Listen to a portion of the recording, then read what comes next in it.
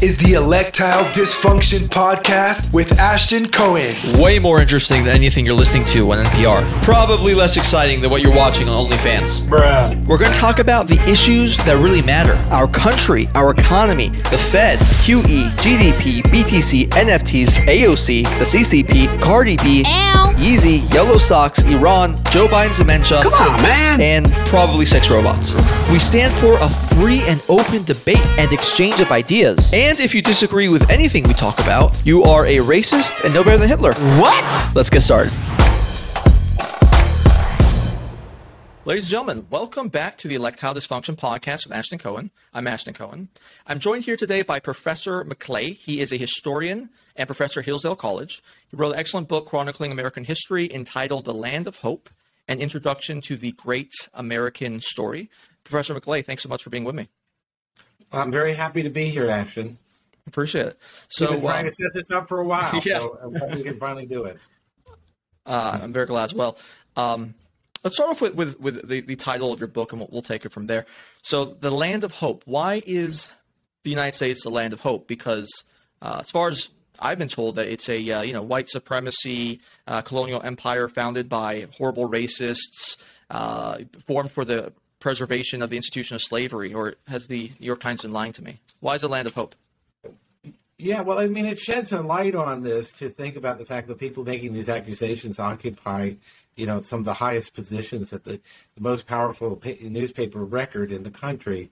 It doesn't quite jibe. But no, look, I think Land of Hope is it's actually the first thing I wrote in writing this book, because I wanted to have a guiding image for what is the source of America's distinctiveness and greatness and in human history. And it did seem to me that was the thing for me, the single most powerful distinguishing characteristic, that this is a country in which, for the most part, people we're an aspirational country. And that what that means is that we believe, all of us, I think, there's almost a consensus about this, that no one should be condemned to spend their lives chained to the conditions of their birth. And yes, this is an ideal that has never been perfectly realized, but that it has been attempted and largely realized as an expression of opportunity is phenomenal. And I think we need to pay tribute to that. And we need to recognize in the vast scale of human history how unprecedented this is for individuals to have the kind of scope of opportunity that they have, that no one's required to be defined in terms of their material goals, in terms of their religious professions, in terms of their ethnic identity, even by conditions of birth. So there's room, there's space for aspiration here, and aspiration is something that has no end. So obviously, the hope can never be completely realized, and when you have opportunity, you also have the opportunity to fail. That's part of what we are too. To be an opportunity society means that success is not guaranteed. But this aspirational quality is what draws people across the seas, and often in perilous voyages, to come here, and draws them even now, even as we speak. And if we were this terrible racist country, why would anybody want to come here? Why wouldn't they not want to flee pell-mell in the opposite direction? But that's not what happens. And within the country itself, we're a boisterous, ever-moving, ever-striving society. In America, it's parents want to see their children exceed them. That's quite a remarkable thing. That we feel that if our children don't surpass us in some ways, we haven't really fully succeeded. So that's a beginning of there are lots of other ways. I think it also is a title that helps to hint at least the importance of religion, of religious hope in the American story, and hope that's expressed in a this worldly way, but is informed by Christian and Judeo-Christian aspirations. So that's for starters. So let's start from the beginning. What was so revolutionary about the founding of the United States, particularly in its implementation of the Constitution and promulgating this idea of natural rights and the Bill of Rights that everybody has them? You've just said part of it, that nobody had ever created a nation that had such a basis, that was Republican in a large, on a continental scale.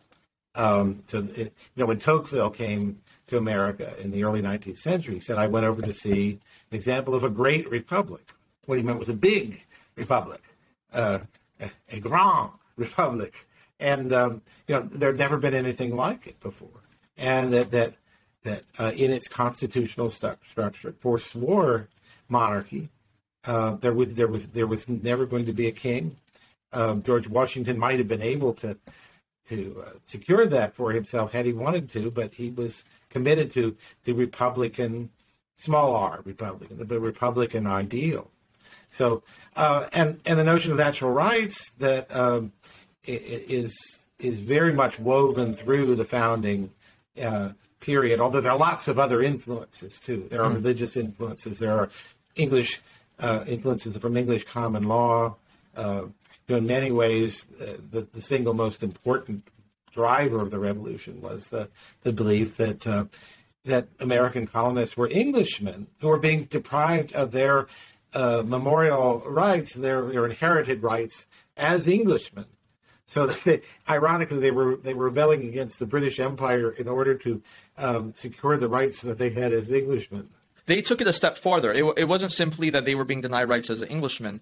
They also basically enumerated other rights that they deemed were natural that people are ordained with. And how unusual was that relative to everybody else in history up until that point? Well, sure, it was quite revolutionary, quite different. Now, it's the rights that Jefferson talked about in the Declaration of Independence, life, liberty, and the pursuit of happiness. And presumably there are other natural rights, but they're not mentioned there. That's distinct from the Bill of Rights, making up the first 10 amendments to the Constitution, most of which come from English common law. And there was a debate. Madison himself wasn't really sure it was such a good idea to have a Bill of Rights, because whenever you start enumerating rights, what isn't enumerated, what isn't stated, is that there can be a presumption that it doesn't exist. Mm-hmm. So that, for example, let's just say the right to marriage. Did that need to be in there? No, of course not, because that something was presumed. But a later time might look at the matter differently.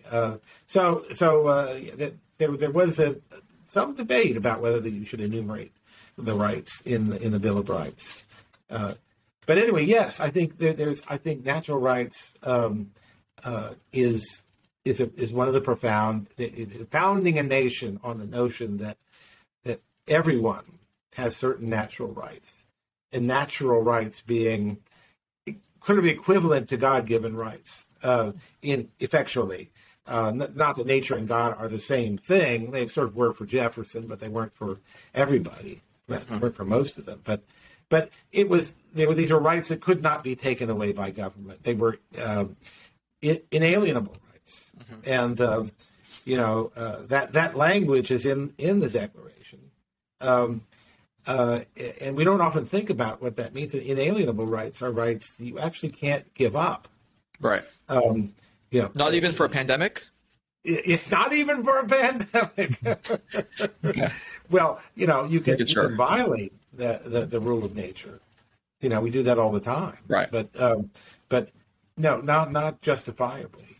So it was establishing the rights that were being, abrogated by Parliament and the King as having a source beyond their reach in nature.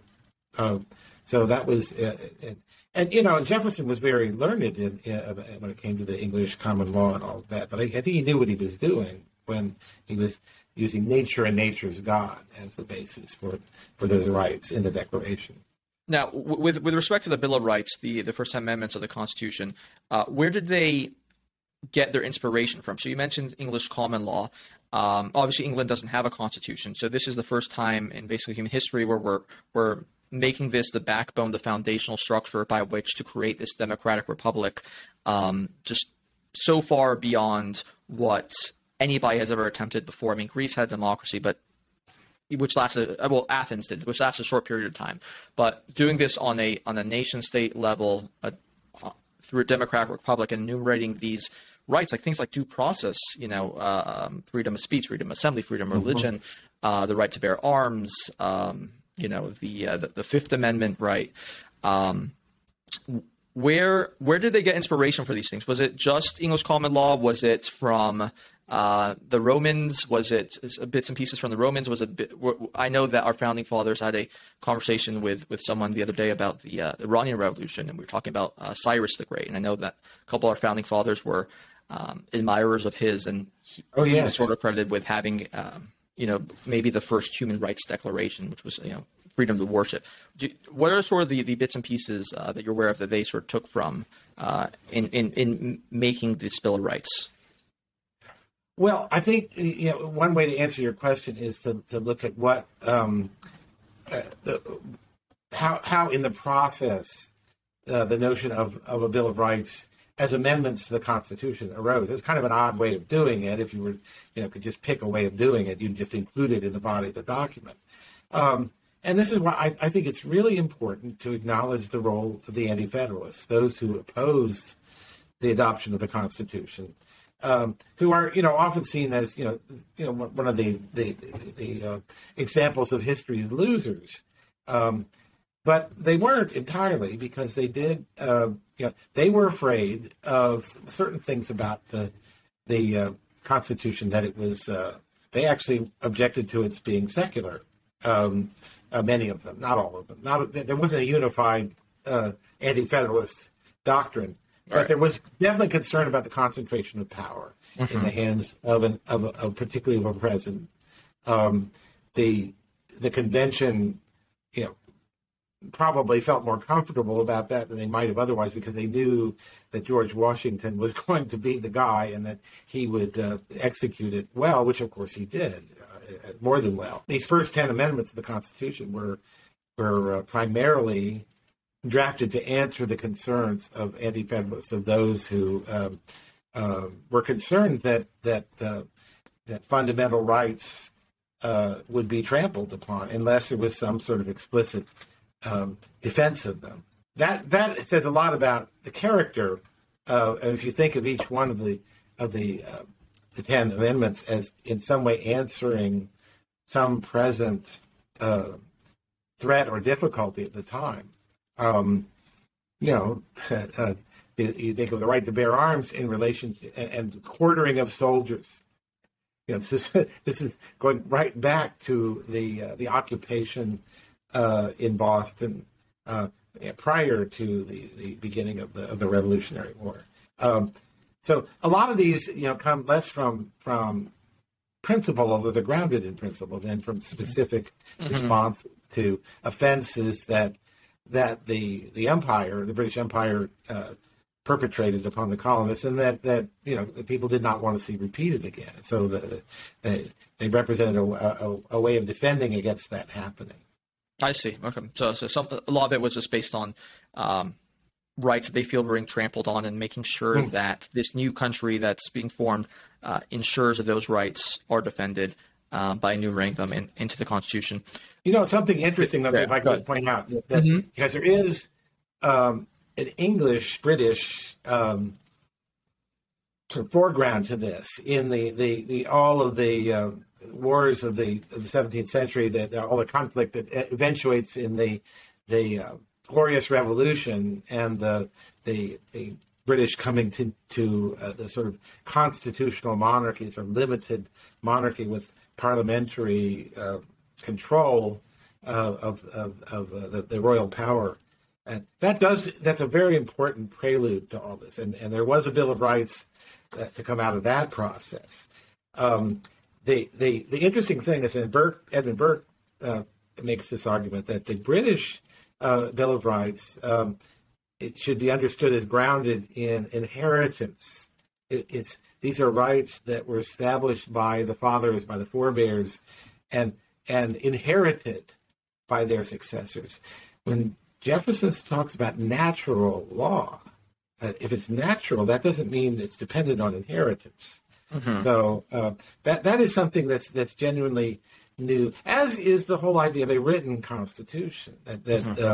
It's kind of extraordinary how important that is, and we don't talk a lot about it. You know, we see Independence Day, July 4th, fireworks, and all kinds of wonderful stuff. Constitution Day, September 17th. Many people don't even know the date.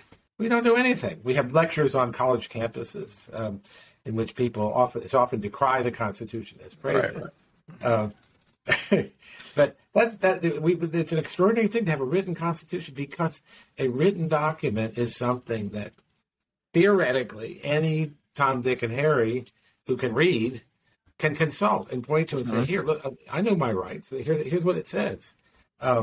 Instead of having to depend on, the nothing against lawyers, mind you, but having to depend on a sort of specialized quasi-priestly legal profession to interpret all of those things. Absolutely. So, and not only was it radical in the implementation of these rights, which were really crazy. I mean, even by today's standards, people don't.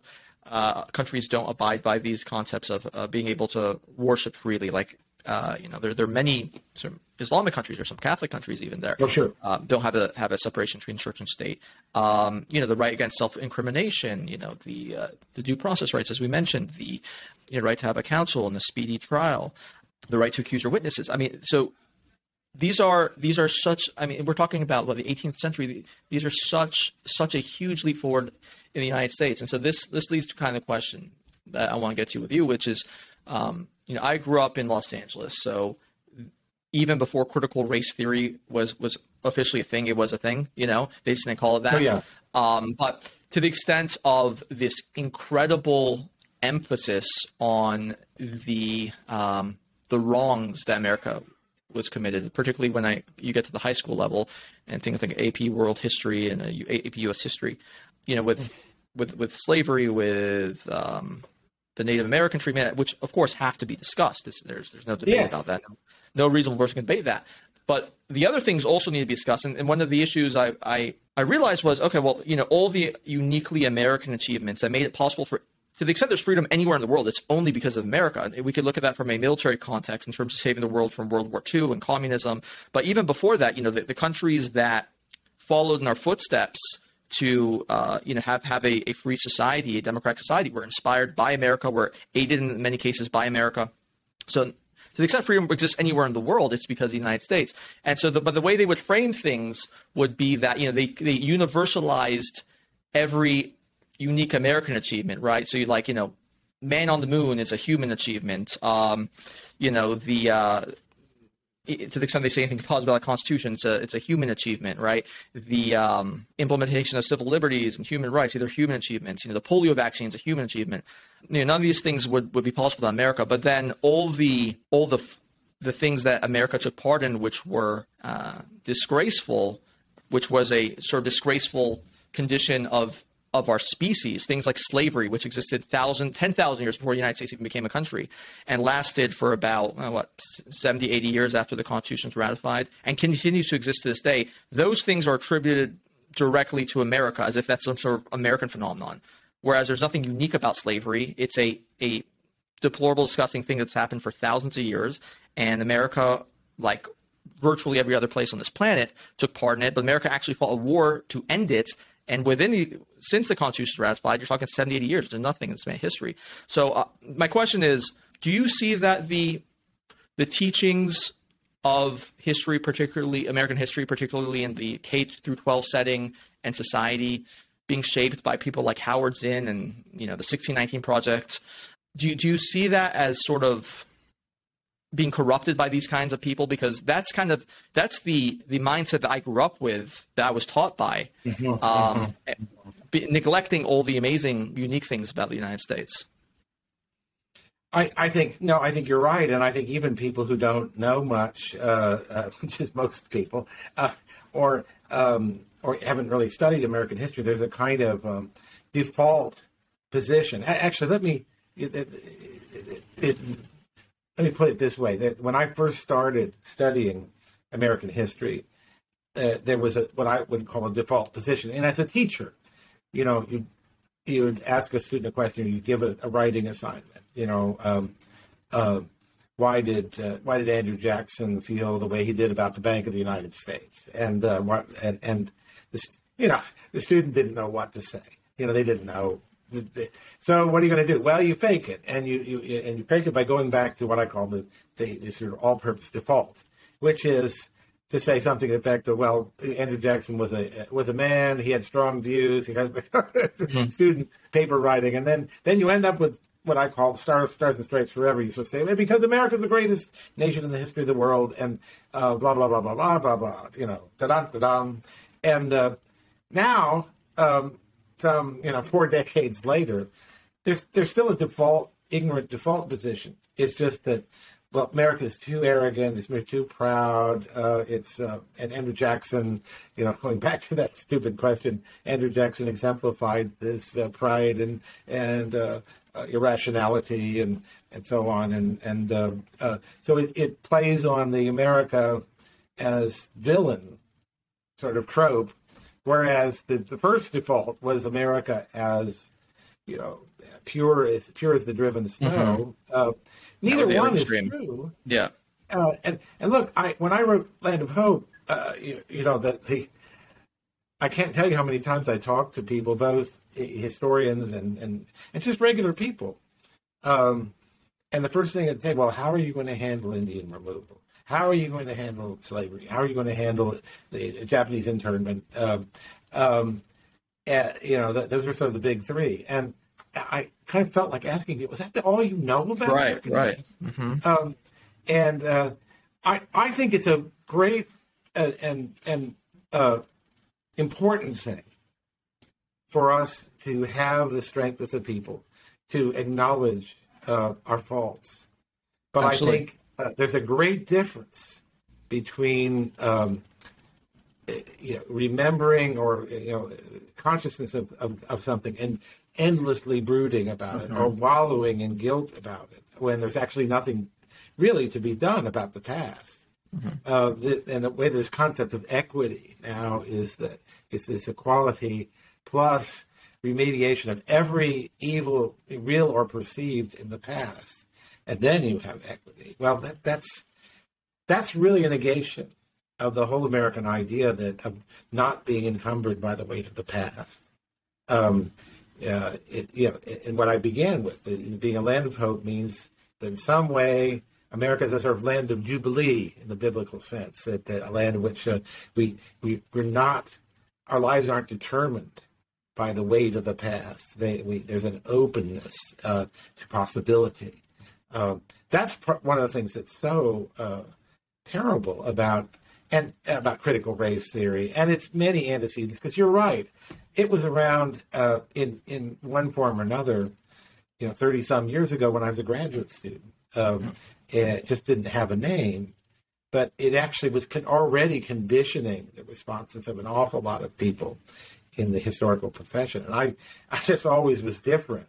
I went to graduate school later, and I think wasn't as completely formed by the academy in my views. I actually worked with the U.S. Navy for a while, and that probably had made a big difference in my life. But I wasn't in the Navy, but I worked as a civilian with the Navy as an editor. But yes, look, I think what we lack is not a knowledge of our sins, but a sense of perspective on them. I don't want, one of the things I fear actually may come out of this whole period of brooding and sort of projecting the sense of sin onto others in order to get it off our own backs, which I think a lot of the woke, movement is about.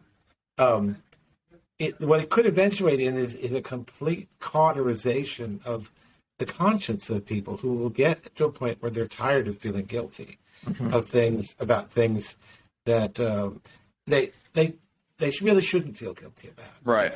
I really shouldn't feel guilty about the deeds of people who were not my forebears in Indian removal or some other, or slavery. For my entire lineage is north of the Mason-Dixon line until I grew up in Maryland, but long after that. But it also gets annoying, right? I mean, so I agree with you. I think that the tide will shift. And Howard's in theme, which permeated throughout, particularly I would say the California education system, and was a precursor to the whole critical race theory thing.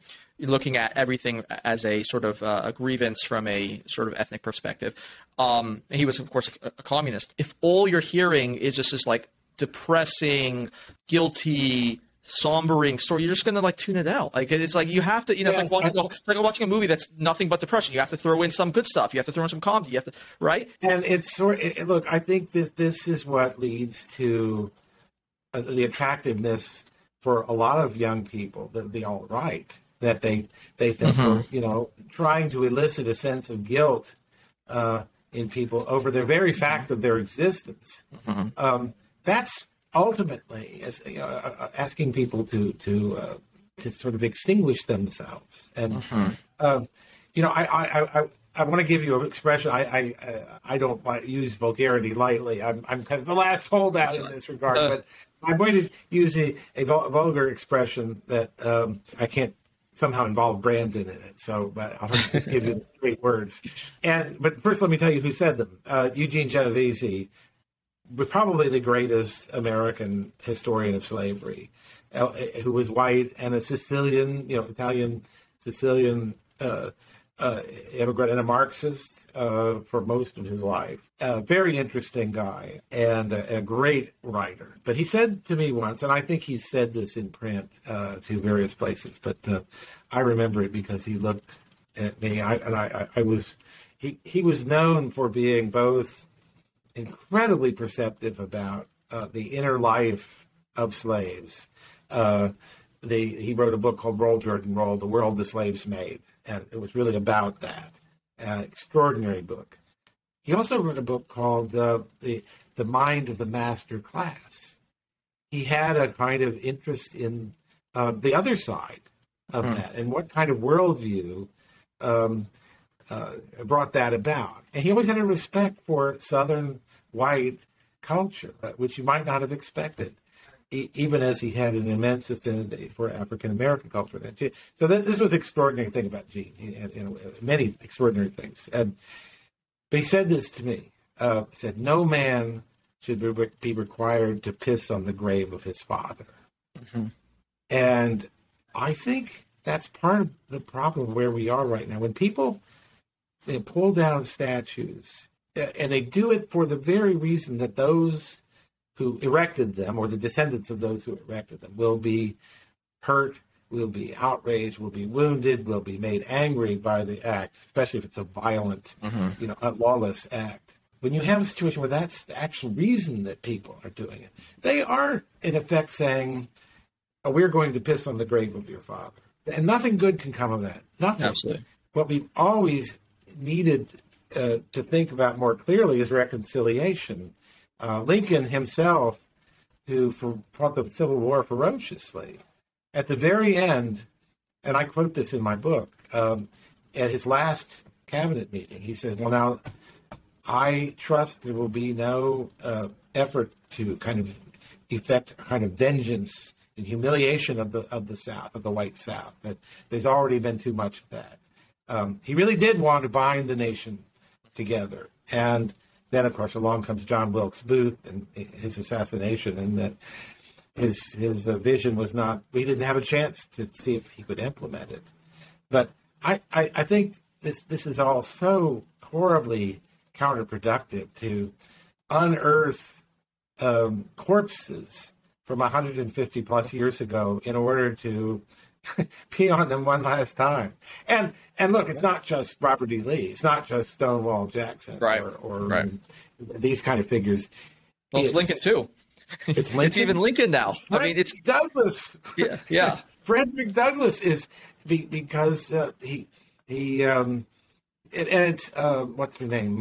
The great feminist that worked with Elizabeth Cady Stanton, Susan B. Anthony, because she felt that women's suffrage was more important than black male suffrage. All these anachronistic debates are treated as if they are contemporary in character. And meanwhile, I'm getting on my soapbox here, but meanwhile, the New York Times, going back 400 years ago, to excoriate the country for being founded in slavery, and something she has both continues to assert and claims she never said. But in the meantime, we have the largest number of enslaved people in the world today. Many tens of millions. I'm not sure what the exact number is, but the UN has a commission that keeps track of this. I think 23 million enslaved people, and I heard 30 million last time. Yep. Yeah, and we have a situation in which the economy of our country is heavily dependent on what is in fact slave labor on the other side of the world, and that's something we don't even see fit to talk about. No, let's talk about 400 years ago. Right. It's bizarre. Let's make up facts about 400 years ago on top of that. Yeah. So, and I'm a historian. I care about the past. I spend a lot of my life living in the past. It's not that I think the past is unworthy of our attention, but I also, we live forward. We study history partly to enhance what we are in the present. And not have our morals apply to a situation that happened several hundred years ago, and then judged by today's standards, something that people several hundred years ago weren't even sort of tuned to and knowledgeable about, and wasn't part of the zeitgeist of the culture at the time. And then to be so arrogant to think that people several hundred years from now aren't going to do the same thing to us. It's like, so this is the perfect time. This is the zenith of morality, that you can just judge everything there, and you're perfect, and no one in the future is going to do the same thing to you. That is beautifully put, Ashton. I can't improve on that. What I can tell you is I have several times used an analogy with my classes, or just in discussions with young people, particularly. And I've said, look, making the point that moral sensibilities evolve, and that things that, I can remember, I used to smoke, and I can remember coming into situations where I just light up in people's houses and expect them to bring me an ashtray, and things that now it would just be, people would be aghast. And that's what everybody did. Right. And that's a small thing. That's a small thing. Yeah. But here's something. I said, when I say moral sensibilities evolve, let me give you this example. Can you not imagine that 50, 75 years from now, moral sensibilities will have evolved in a way and to a degree that we will now not only look upon eating meat and raising animals for the purpose of slaughtering them and consuming them as an unspeakable barbarism. That's not hard to imagine, at least. Absolutely. I don't want to live in such a world, but it's hard. But imagine that the very idea of the domestication of animals is the same way. In other words, you, by owning a dog or a cat, are complicit in this system of barbaric domination over animals, the animal kingdom, the dignity of animals, their rights, their blah, blah, blah, blah. And they're kind of stunned because they realize that I'm right, that all of this is imaginable, easily imaginable, especially today when we're discovering new rights every day, virtually. I see there's a new right for the minor attracted adults, or something like that. This is a new term that's been invented for pedophilia, pedos, and so so moral sensibilities evolve, and they evolve. They're evolving fast in our own time.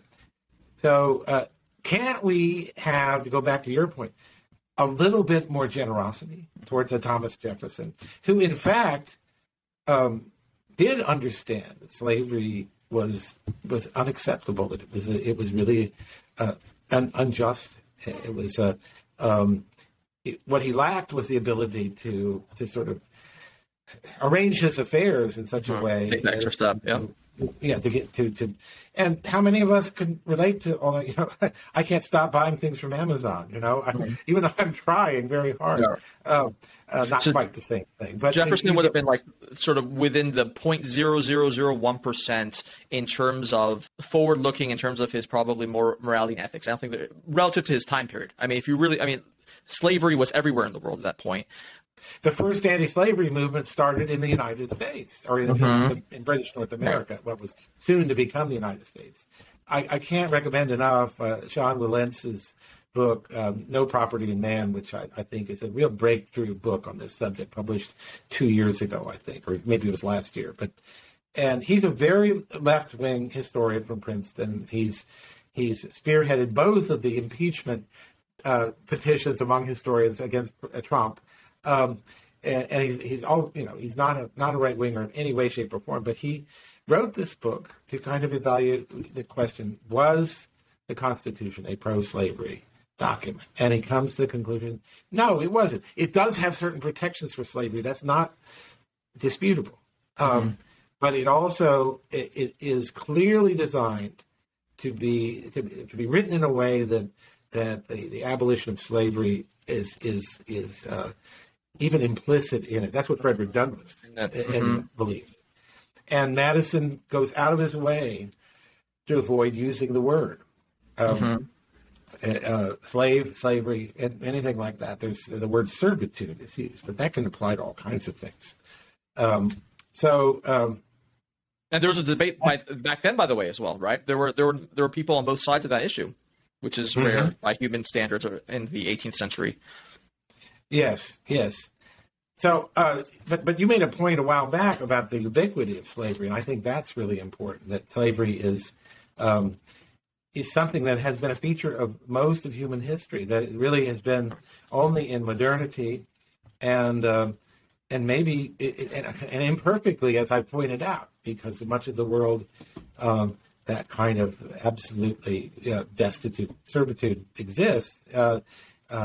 It may not. It doesn't have the sanction of law. I mean, slavery is illegal everywhere in the world, technically speaking. But it exists in places like Mauritania. Who's going to come in and root out slavery? You know, it's not going to happen. So 25% of the population of that country is enslaved by any.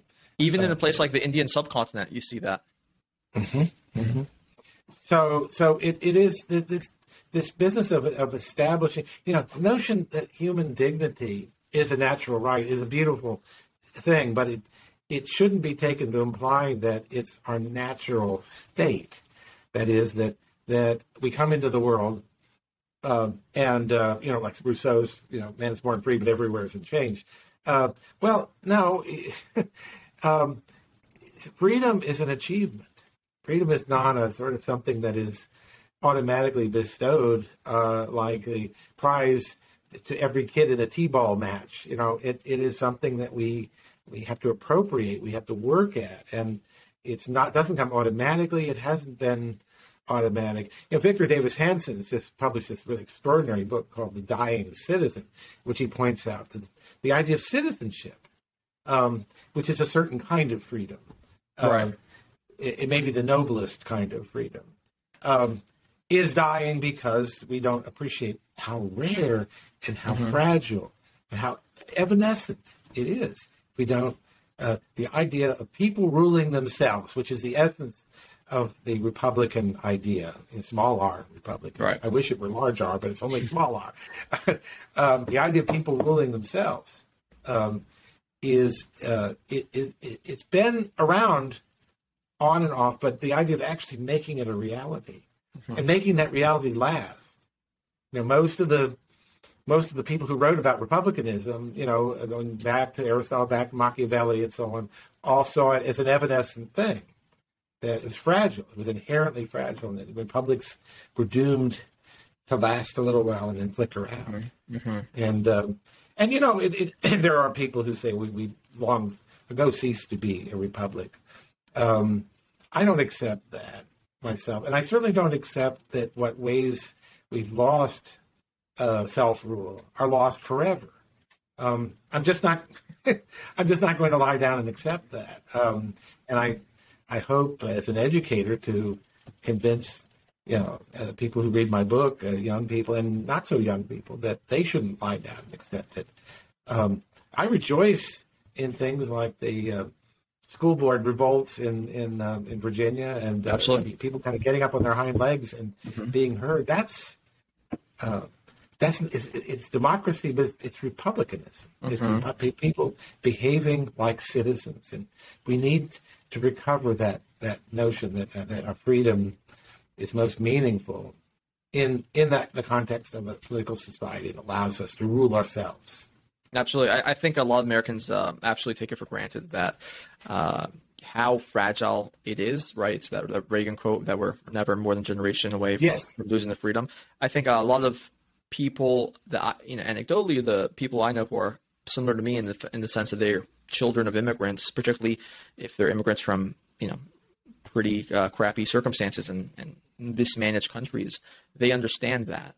And that might be why you see a bit of a shifting coalition, right? So, like, for example, to draw it out politically, right? Trump, the only demographic group he did worse in was white men, right? And 40% Hispanics voted for him. And then you had that last election with Youngkin, where I believe he won the Hispanic vote. I do think that we need to understand that a lot of the children of immigrants may be the ones who actually end up saving a republic because they know how it can be. Right. It's won't get an argument from me. That's part of the paradox of what's going on now. I think open borders is a disastrous policy. It's sort of plainly disastrous, and the Democrats are really playing with fire with this in terms of our national future, thinking they can kind of restack the deck of their constituency.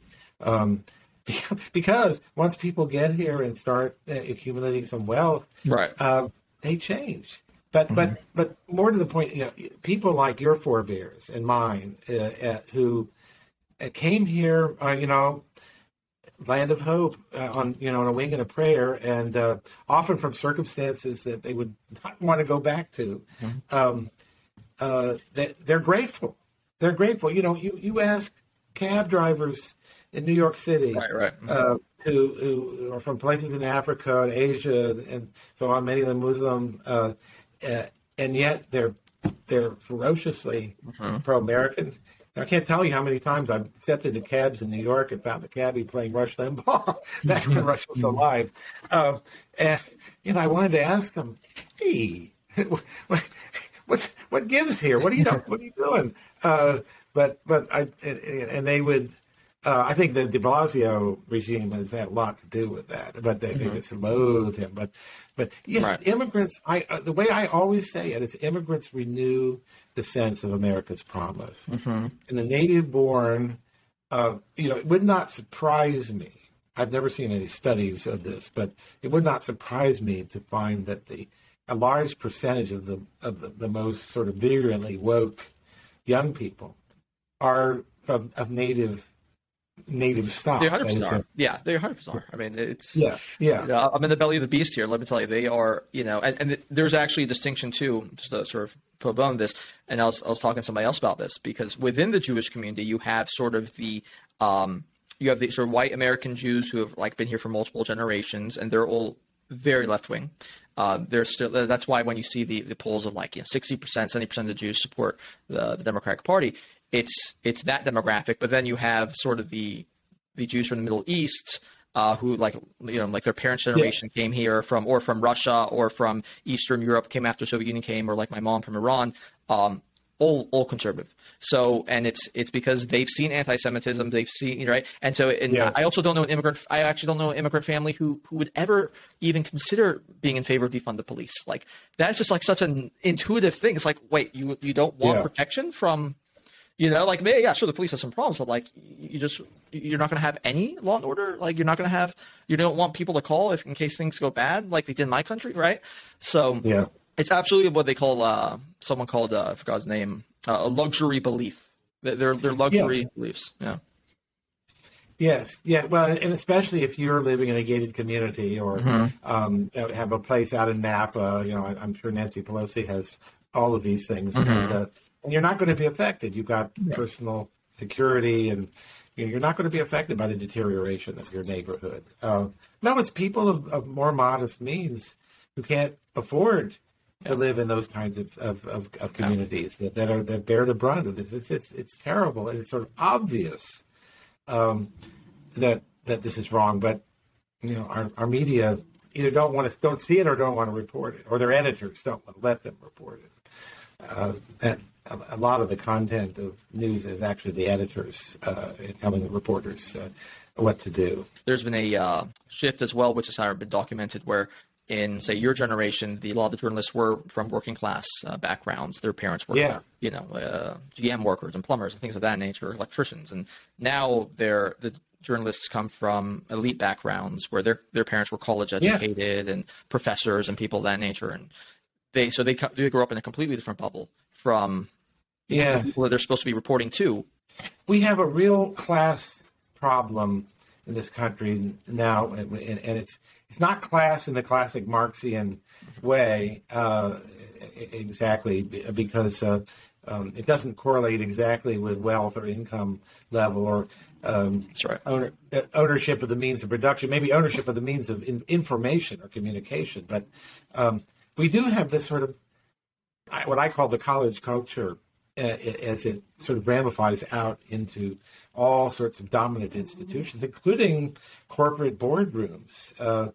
And then you have working people who may not be college educated. You know, remember when Trump in his first campaign said, "I love the poorly educated," and everybody in, you know, sort of our world, the world that you and I move around in, that was just the most unbelievably sort of cell phoning statement. I mean, how could anybody say, "I love ill-educated people"?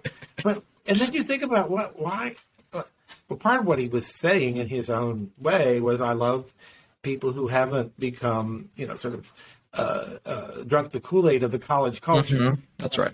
And who are people who work with their hands, who understand machinery. Look, I was telling you before we started the interview, I'm living in a very sort of country setting here, and I'm not the world's handiest guy. I'm not terrible, but I'm certainly not going to fool around with my own electrical or other stuff that's dangerous. And I have a steady stream of workmen coming through, doing this and that, installing a generator, you know, fixing the lights and the sewage system and so on. And every single one of them, if I ask them, "Who did you vote for president?" I know the answer. Right. And they're not all white, by the way. I mean, they're but every single one of them I know, because, you know, the Democratic Party is no longer the party of the working class, and especially the white working class, but not only the white working class. And we're yet to kind of grasp the ramifications of this. I certainly think the Republican Party doesn't understand that it is by default, the party of the working class. Well, they have to because they're smart. Yep. They haven't embraced it completely. It was something that Trump did embrace. And look, I respect anybody who has extremely mixed or even negative feelings about Trump, but I think you have to acknowledge there's a way in which he has begun to precipitate the realignment of our parties that needs to take place. Yes. Yeah. You asked about polarization. I mean, I think we all can see in certain ways we are very polarized. I don't know that it's the kind of polarization that's going to lead to a civil war or to any kind of meaningful separation. I think we're too intertwined for that, economically and otherwise. But I also think that part of the problem has to do with this process of realignment that is taking place, but has not yet completed itself. And there need to be better representations of the voices of both sides. I think that the right, for lack of a better term, and it does not have a reliable voice. There are definitely avenues, and your blog, your podcast, is going to be one of them for sure. But the alternative media has just had to develop against fierce resistance. And now we're kind of in this situation where, with the news world, you tune into one, the Fox world or MSNBC world, and you have entirely different universes. Right. And as a result, when I try to talk to people about things that are going on that are not reported at all. I was with some people the other day, and I said, "Well, what do you make of Gavin Newsom's disappearance for the last 2 weeks?" They didn't know what I was talking about because. You just read the Washington Post or the LA Times or whatever, you wouldn't be aware of it. Right. And no one seems at all curious about why he just disappeared for 2 weeks. And there's no big deal. He must have had a good reason. You see it with the Rittenhouse case as well, where people actually think he was a white supremacist, didn't know that the people, first of all, self-defense. Secondly, the victims were white, and all had felonies. And one of them is a convicted child molester who has a violent criminal past as well. And people don't know that. And then I had a conversation with a friend the other day, living in the bubble. He's telling me, "Oh, what do you think of this Rittenhouse thing?" Like as if it was some sort of crazy guy, like school shooter type of situation. I'm like, where are you getting this information from? Going back to that poorly educated comment. So the class thing has an income component to it, but not entirely, because if you I know some, say millionaire contractors from different countries who came here with nothing, from Armenia or Israel or Iran or something like that, Russia. But they're not a part of the upper class, even though the BuzzFeed journalist making like 40 grand a year, that person is a part of the upper class, start putting their nose down on these kinds of people, right? Because it's almost like the Latinx divide, right? The people who use Latinx, that's kind of the elite class, right? And that's a very tiny group of people, but they do have a megaphone, and they buy ink by the barrel, as they used to say. So they have a disproportionate voice. Yeah, I think all of this information asymmetry does a lot to encourage the sense that we're a polarized country, that everybody is on needles and pins in terms of ideological expectations. I don't think that's America. I don't think that's the America we're living in. I think there are a small number of people who eat, drink, and sleep this stuff, but most of us don't. And most people, I want to mention something about my book, Land of Hope, because I wrote it with young people in mind. I wrote it kind of as a textbook. It's a non-textbook textbook. But we've sold about 100,000 or more copies. I don't know what the latest numbers are, but pretty good. And way beyond anything I expected. And the majority of those people, Ashton, are people, over the age of 35 or so. I mean, and well into, older categories. And I get mail from these people all the time. It's unbelievably moving. I feel so blessed. I don't think what I did was that extraordinary, but they do, because I think what they have felt for years is, and this gets back to our opening, what they felt for years is that the America that they know in their bones is a imperfect but good, fundamentally good place.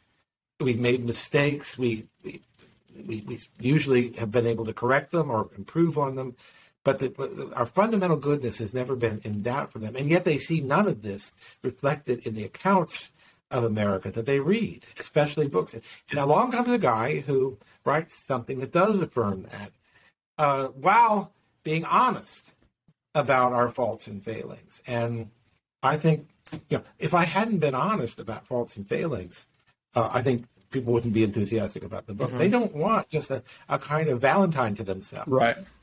They want the truth, and they want something that can kind of reinforce the sense of just basic, fundamental, deep down, primal pride that they feel in being Americans. There's no reason they shouldn't have that. That's not a lie. That's the truth. most of the people who read the book so far have been adults, not school kids, but adults. They were hungry. People were hungry for this. They are hungry for this. And my profession, which is made up of a lot of very clever people, some of whom have done really remarkable things, digging out evidence from the past about, marginalized people and so on. And I respect that. I think that's some of it's really quite wonderful work. But it's not the whole story by any means. It is on the periphery of the story, not the core. That's what young people need to know, the core of the story. And they need to know what it takes to be good citizens under our system of government. They don't have a slightest idea. They think that civics is protest movements, is marching in the streets, threatening senators in elevators with being voted out of office. And that's, well, look, I think what the school board protesters are doing is legitimate, and they are threatening them, but they're not doing it in a violent way. But that's what increasingly what schools teach is that it's the only way to get change in this country has been through either violence or at least demonstrations that are outside the political system. No, we have a lot of institutions, political institutions that can mediate conflict. We're just not using them.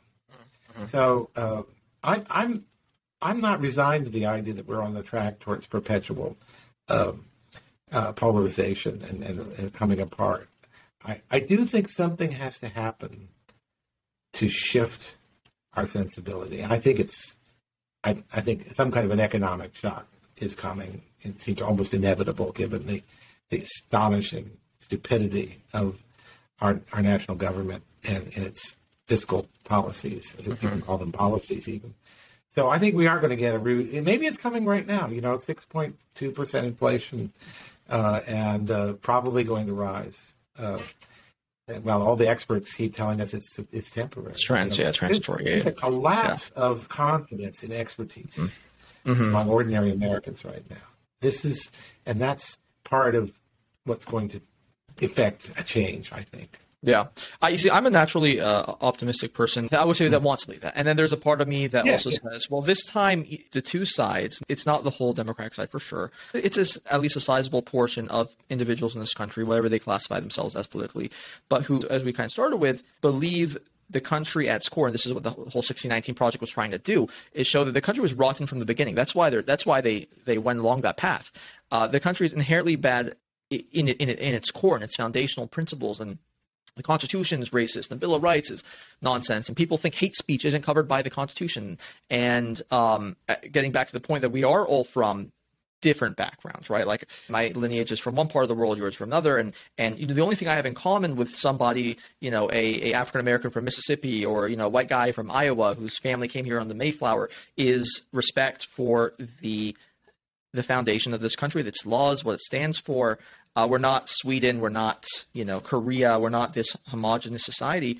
And so if we can't even come to terms on just the basic foundational principles, maybe, and correct me if I'm wrong, as a historian, it seems like even just going back to the 90s, which I think was a pretty good decade, especially it's pretty rosy right now in terms of the culture. We would argue about Bill Clinton, doing some bad stuff behind the Oval Office, or like tax policy or spending policy and stuff.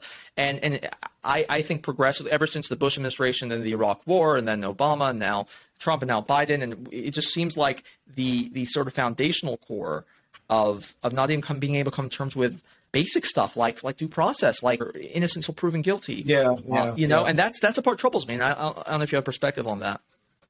Well, no, they've lost a sense of the rule of law. I think that's a big part of it, that the rule of law doesn't matter when it's your side that's abrogating the rule of law, and that's a fundamental lapse that really no civilized society can last for long if the rule of law is completely tossed out the window. And I think that's partly education. It's partly, interestingly, when I was in graduate school, I became aware of how much historical literature there was, justifying revolts and rebellions and everything except, of course, the Confederacy. The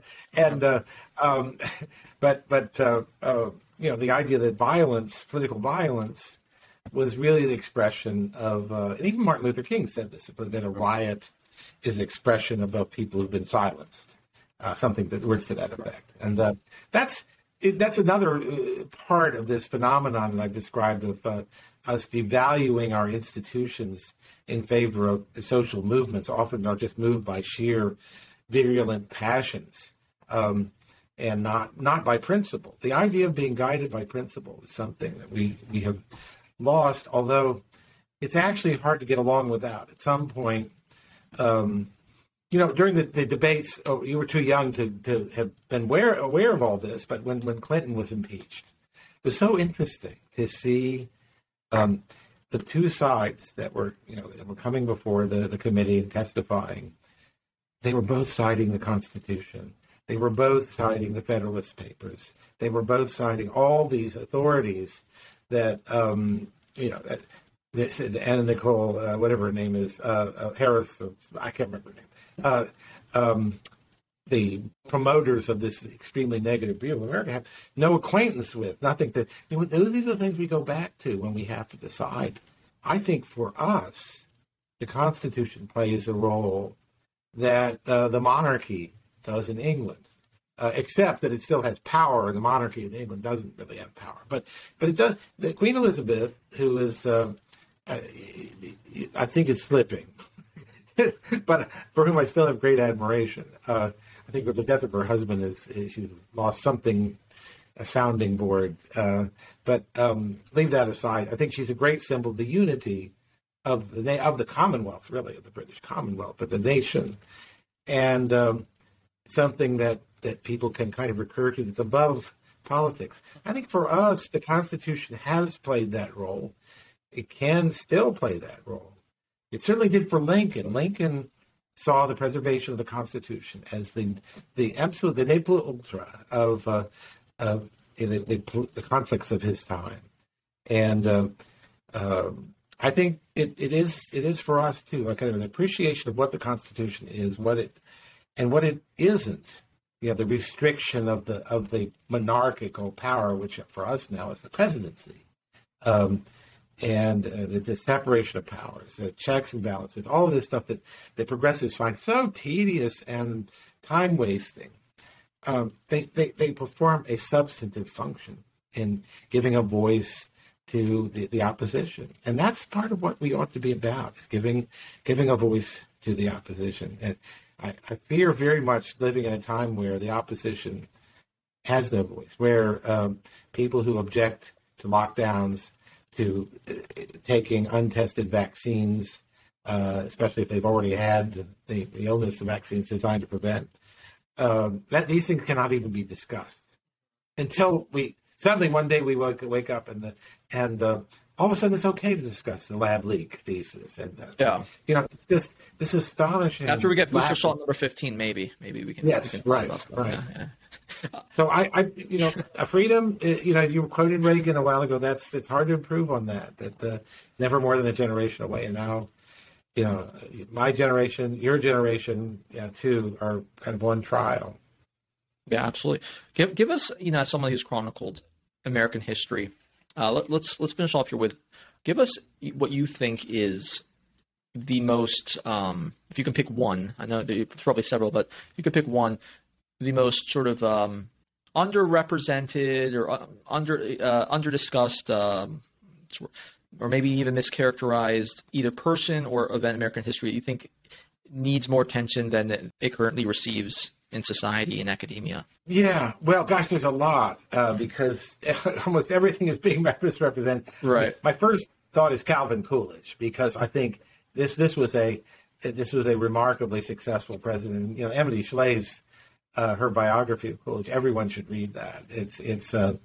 It really gives you insight. He wasn't just a guy who sat around doing nothing, although that would be preferable to what we have now. But he had a real a vigorous philosophy, an anti-progressive philosophy. And in my book, he has a speech that he gave on the 150th anniversary of the Declaration while he was president. And it's a beautiful, beautiful speech in which and it's really a counter to Woodrow Wilson and the progressivism of Woodrow Wilson, who I think is coming in for a historical reckoning these days because of his racial views. But I think he's got a lot of blood on his hands, not just that. Also, I think the Adamses, John Adams and John Quincy Adams, both one-term presidents, in the sea of Virginians running, all the way through to James Monroe, and then John Quincy Adams, and then boom.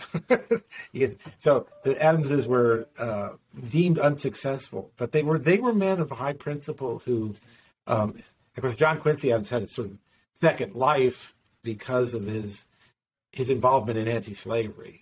After he left the presidency, he came back to the Congress and worked towards for the cause of anti-slavery. So they've been seen as these sort of aristocrats, and I think that John Adams, David McCullough did a good job, kind of beginning a revival of Adams as a sort of judicious and temperate. Somebody who recognized the difference between a republic and a democracy. He had that fear of democracy that I think is part of it, being a judicious leader in a democracy. I think all leaders should read Plato's Republic, which is the best critique of democracy ever, because it's not to say we should abandon democracy. We should know the pathologies of democracy and understand them, and understand how the ways we can ennoble democracy. Oh, that's underrated. In a funny way, Hoover, even though I think Hoover was not a good president, mostly because he was too much of a progressive. Right. But Hoover was a guy. He had a lifetime of public service, from the Belgian relief and things associated with the First World War, all the way through the rest of his life. And his presidency was, in a sense, an interruption of that pattern of public service. And I think he woke up to the dangers of progressivism after FDR and the New Deal, and became much more conservative. Right. He was a more interventionist candidate. People forget that. When they were both running against each other, he was running on a more interventionist platform than FDR was. He was, absolutely. That's right. That's right. People, I like that you said Adams as well. I think Adams very much, he had the XYZ affair, which got a stain on his record. But in other ways, he very much exemplified. The Sedition Act. Mm-hmm. No, that's right. That's right. Yeah. That's what I was thinking of it. But very much exemplified, I think, too, the spirit of America. This is somebody who, as we were discussing earlier, he never had slaves, refused to have them. He did a lot of his own work himself. Right. He took pride in that. He's somebody who, prior to the revolution, was defending a British officer because he felt so highly about Boston Massacre. Indeed. Yep. That's a great example. He also had a terrific marriage. Mm-hmm. And, that's right. Absolutely. And a terrific woman who has rightly. I think there's a society at Harvard called the Abigail Adams Society, and I'm happy to see her getting that kind of recognition. Mm-hmm. She ran the place. She ran the farm. She was like a businessman. I mean, it's incredible. She was an extraordinary woman. Yeah, she was. So, and in a way, Lincoln, because in Lincoln, and that sounds strange to say Lincoln is so universally esteemed, but I think even like Castro, by the way. That's right. Well, God, forget it. He's had enough praise. But I think Lincoln's misunderstood as he's a testament to the power of moderation and incrementalism in political affairs. He set his sights in very. He understood that the Constitution, that the people like William Lloyd Garrison, the really hardcore abolitionists who were like, in a less serious way, the New York Times 1619 people that pretend to want to bring it all down, and replace it with what? But William Lloyd Garrison was a Quaker, a fiery, Christian, immediate abolitionist advocate. And he said the Constitution was a pact with the devil. Burned a copy of the Constitution publicly in Boston. And Frederick Douglass was at first a Garrisonian. He agreed with that. But Lincoln, I think, convinced him, or he became convinced, that Lincoln's approach, which was to say, no freedom is going to be worth anything if it comes at the expense of the Constitution. You have to have that fundamental structure of order first. And, that's something I think if you talk to most young people now, they would not agree. They would not agree with that Lincolnian insight. They would agree, well, yeah, we got to get a new Constitution. Let's just tear it down. But keep Wi-Fi service for everybody intact, and all that. It's partly immaturity, but I think Lincoln's prudence, and the Steven Spielberg film was not bad in showing that a man of high principle could also be a pretty canny political operator. That they weren't incompatible things. But he thought the way to do this was a constitutional amendment, to abolish slavery. You had to amend the Constitution. We think now it's a general consensus that amending the Constitution is too difficult, so we just work around it. I think this has been very destructive. We need to have the fights about what the Constitution will be. That's part of what living in our kind of society is about.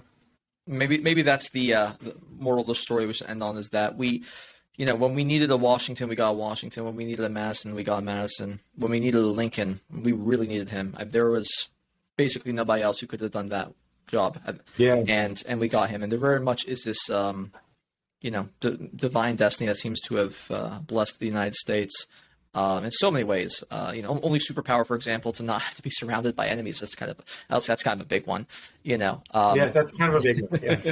And it seems like when things have gotten to the point where they look like things could fall apart, we got the kinds of people that we needed. It's certainly been historically true. Well, may it be so. Hopefully, I hope so. May it be so for the future, because we certainly need something other than what we've had and what we have right now. God help us. That's why I think that's something we can all probably agree on. Well, Professor McClay, thank you so much. It's been amazing. My pleasure. Where can people find you? Oh, well, I'm here at Hillsdale College, and you can look me up, and my email address is there, and I'm always happy to hear from people. So. And the book is Land of Hope: An Introduction to the Great American Story. Here. This is what it looks like. Land of Hope: Great American Introduction. I want to show it backwards on your screen, but yes, it's a lot of fun. I think one of the most gratifying things that people have said is that they enjoy the book. And how many people? I mean, there are people who enjoy history, but often they like history, like D-Day or some specific event or subject. And this is a sort of everything, but it's done in a very narrative way. So I'd love to hear from people who have picked it up on the basis of this show. And we'll put in the podcast notes as well. Thanks so much, Professor. Thank you. Bye-bye. If you enjoyed our show, please click subscribe to stay up to date with our YouTube channel and podcast, and give us a 5-star rating on Apple Podcasts so that we can keep delivering guys some great content. Thanks for listening, and we will be back next week.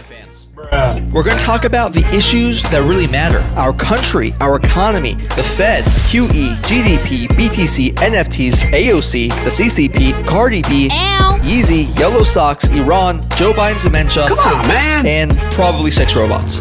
We stand for a free and open debate and exchange of ideas. And if you disagree with anything we talk about, you are a racist and no better than Hitler. What? Let's get started.